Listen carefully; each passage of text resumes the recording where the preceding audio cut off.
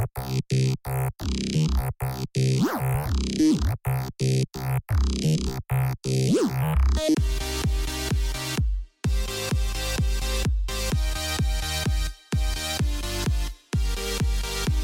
judge blocks striking workers in Yellowknife from picketing their workplaces. Manitoba's child poverty rate is the worst in Canada. Federal money for oil remediation has mostly gone to private companies. A former JT2 sniper goes on a US podcast, gives the Canadian military a headache. And Pablo Neruda was poisoned.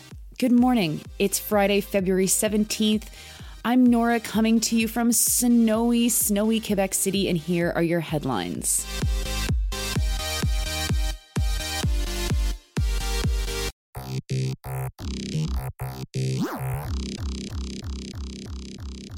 This morning, we start in Yellowknife. Members of the Union of Northern Workers have been out on strike since February 8.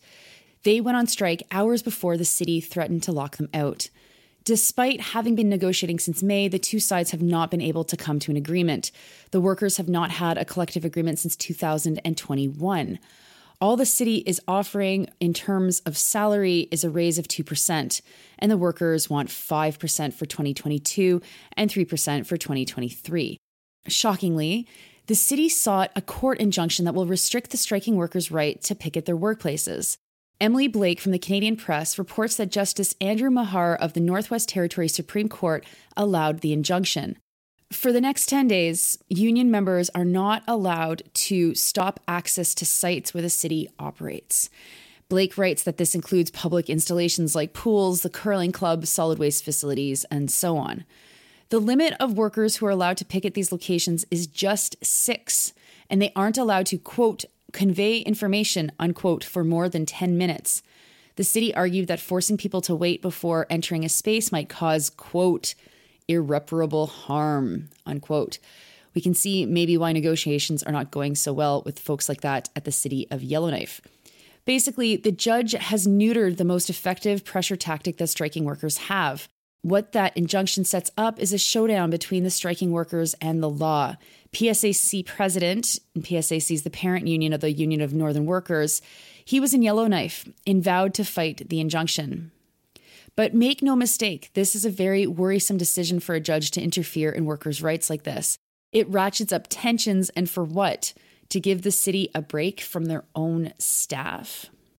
And now to Manitoba, where a new report from Campaign 2000 has found that Manitoba's child poverty rate is the worst in Canada. 20.68% of Manitoba children, or nearly 65,000 children, live in poverty. That's 7.21% higher than the national average.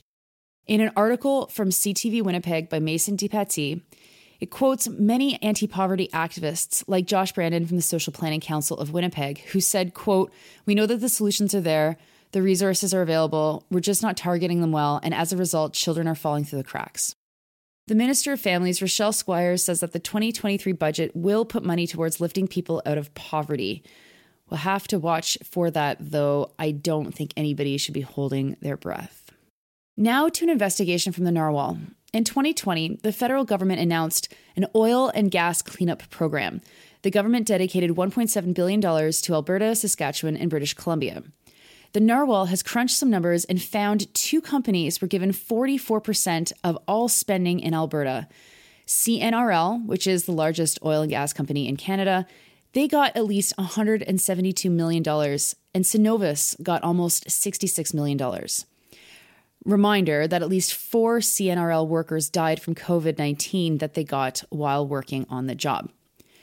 Drew Anderson reports that the City of Medicine Hat and IPC Canada Limited were the next big winners, getting $22 million and $18 million respectively. Anderson writes, quote, "There is no public data on which companies received money for the first 3 granting periods, accounting for approximately $416 million in spending. The other 2 granting periods gave money directly to First Nations and Métis communities to pay for cleanup on their lands, and the figures don't include how much went to each oil and gas company. If you want to see the list of groups who did receive money, you can check them out at the investigation directly, as they've made a scrollable link. If you think back to the beginning of this program, Justin Trudeau promised that the money would go towards hiring workers who'd be able to clean up so-called orphan wells. Orphan wells are wells where the owner won't or can't or doesn't pay to clean them up. They're a big problem in Alberta. There's more than 7,000 orphan well sites waiting to be decommissioned or go through environmental remediation, reports Anderson. On top of that, there are 170,000 abandoned wells. The program missed the target of the number of jobs it was supposed to create. It created 4,700 temporary jobs, not 5,300, but it has overseen the completion of work at almost 32,000 sites. Now, I want to pause here and mention that Anderson does what all journalists should do when reporting about a large corporation, though most do not. Anderson included how much money the companies made last year.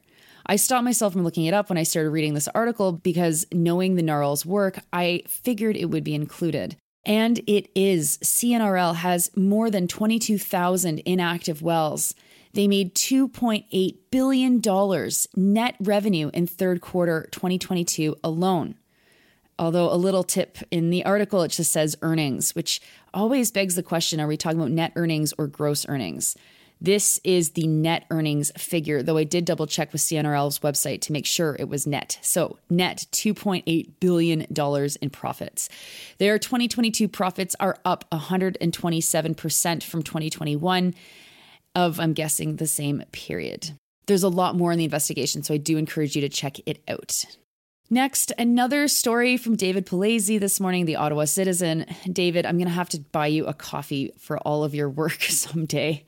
David has a scoop that the Canadian military has called for an American podcaster to remove parts of an interview he did with a former Joint Task Force 2 commando named Dallas Alexander.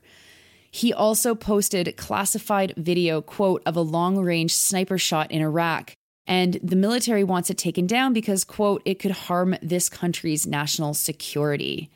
The podcaster, an American named Sean Ryan, had Alexander on to talk about the time he spent in the counterterrorism unit based in Ottawa and that time he killed someone from the Islamic State in 2017. The podcast included video of the killing, Palazzi reports.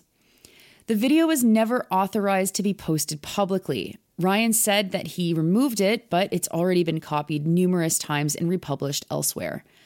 Palazzi writes, quote, the Canadian Forces has previously acknowledged a Special Forces sniper conducted the shot from more than 3,500 meters away, but it has declined to release any further information. Pause here. Sorry. We're talking about a sniper shot of 3,500 meters away. I mean, that is pretty incredible. I'll continue with the quote. The shot is considered a world record for a sniper. JTF-2 continually refuses to acknowledge many aspects of its operations and equipment, claiming the release of such information could help enemy forces, unquote. I'll add a little anecdote here. I was at a party once and I met someone who worked for the Air Force. I had really basic questions about helicopters, and also I was trying to make, conversation. The guy refused to tell me anything, including how far does a helicopter go on a single tank of gas. Sorry, he told me that is classified. Alexander left JTF-2 because he refused to be vaccinated. The Ottawa Citizen reported that 2 serving members of JTF-2 were under investigation for having participated in the trucker convoy last year. Palazzi notes that this unit is the one that, quote, would be called upon to deal with terrorism and at times provides protection for VIPs, such as the Prime Minister. 10 members of the Canadian Special Operations Command left because they refused to be vaccinated. And finally, it seems like we are closer to knowing what actually killed Pablo Neruda. The Nobel Prize-winning poet died after having been poisoned. For years, it's been rumored that he was murdered. The official version of his death, reports The Guardian, was that he died from prostate cancer and malnutrition right after the coup that overthrew Chile's socialist president, Salvador Allende. Neruda was a friend of Allende and a staunch critic of Augusto Pinochet. Test results released this past week showed that botulism was in Neruda's body when he died. Researchers had to test to see if the botulism had entered his body after tests ran at McMaster University and the University of Copenhagen confirmed that the botulism did not come from his coffin or surrounding area.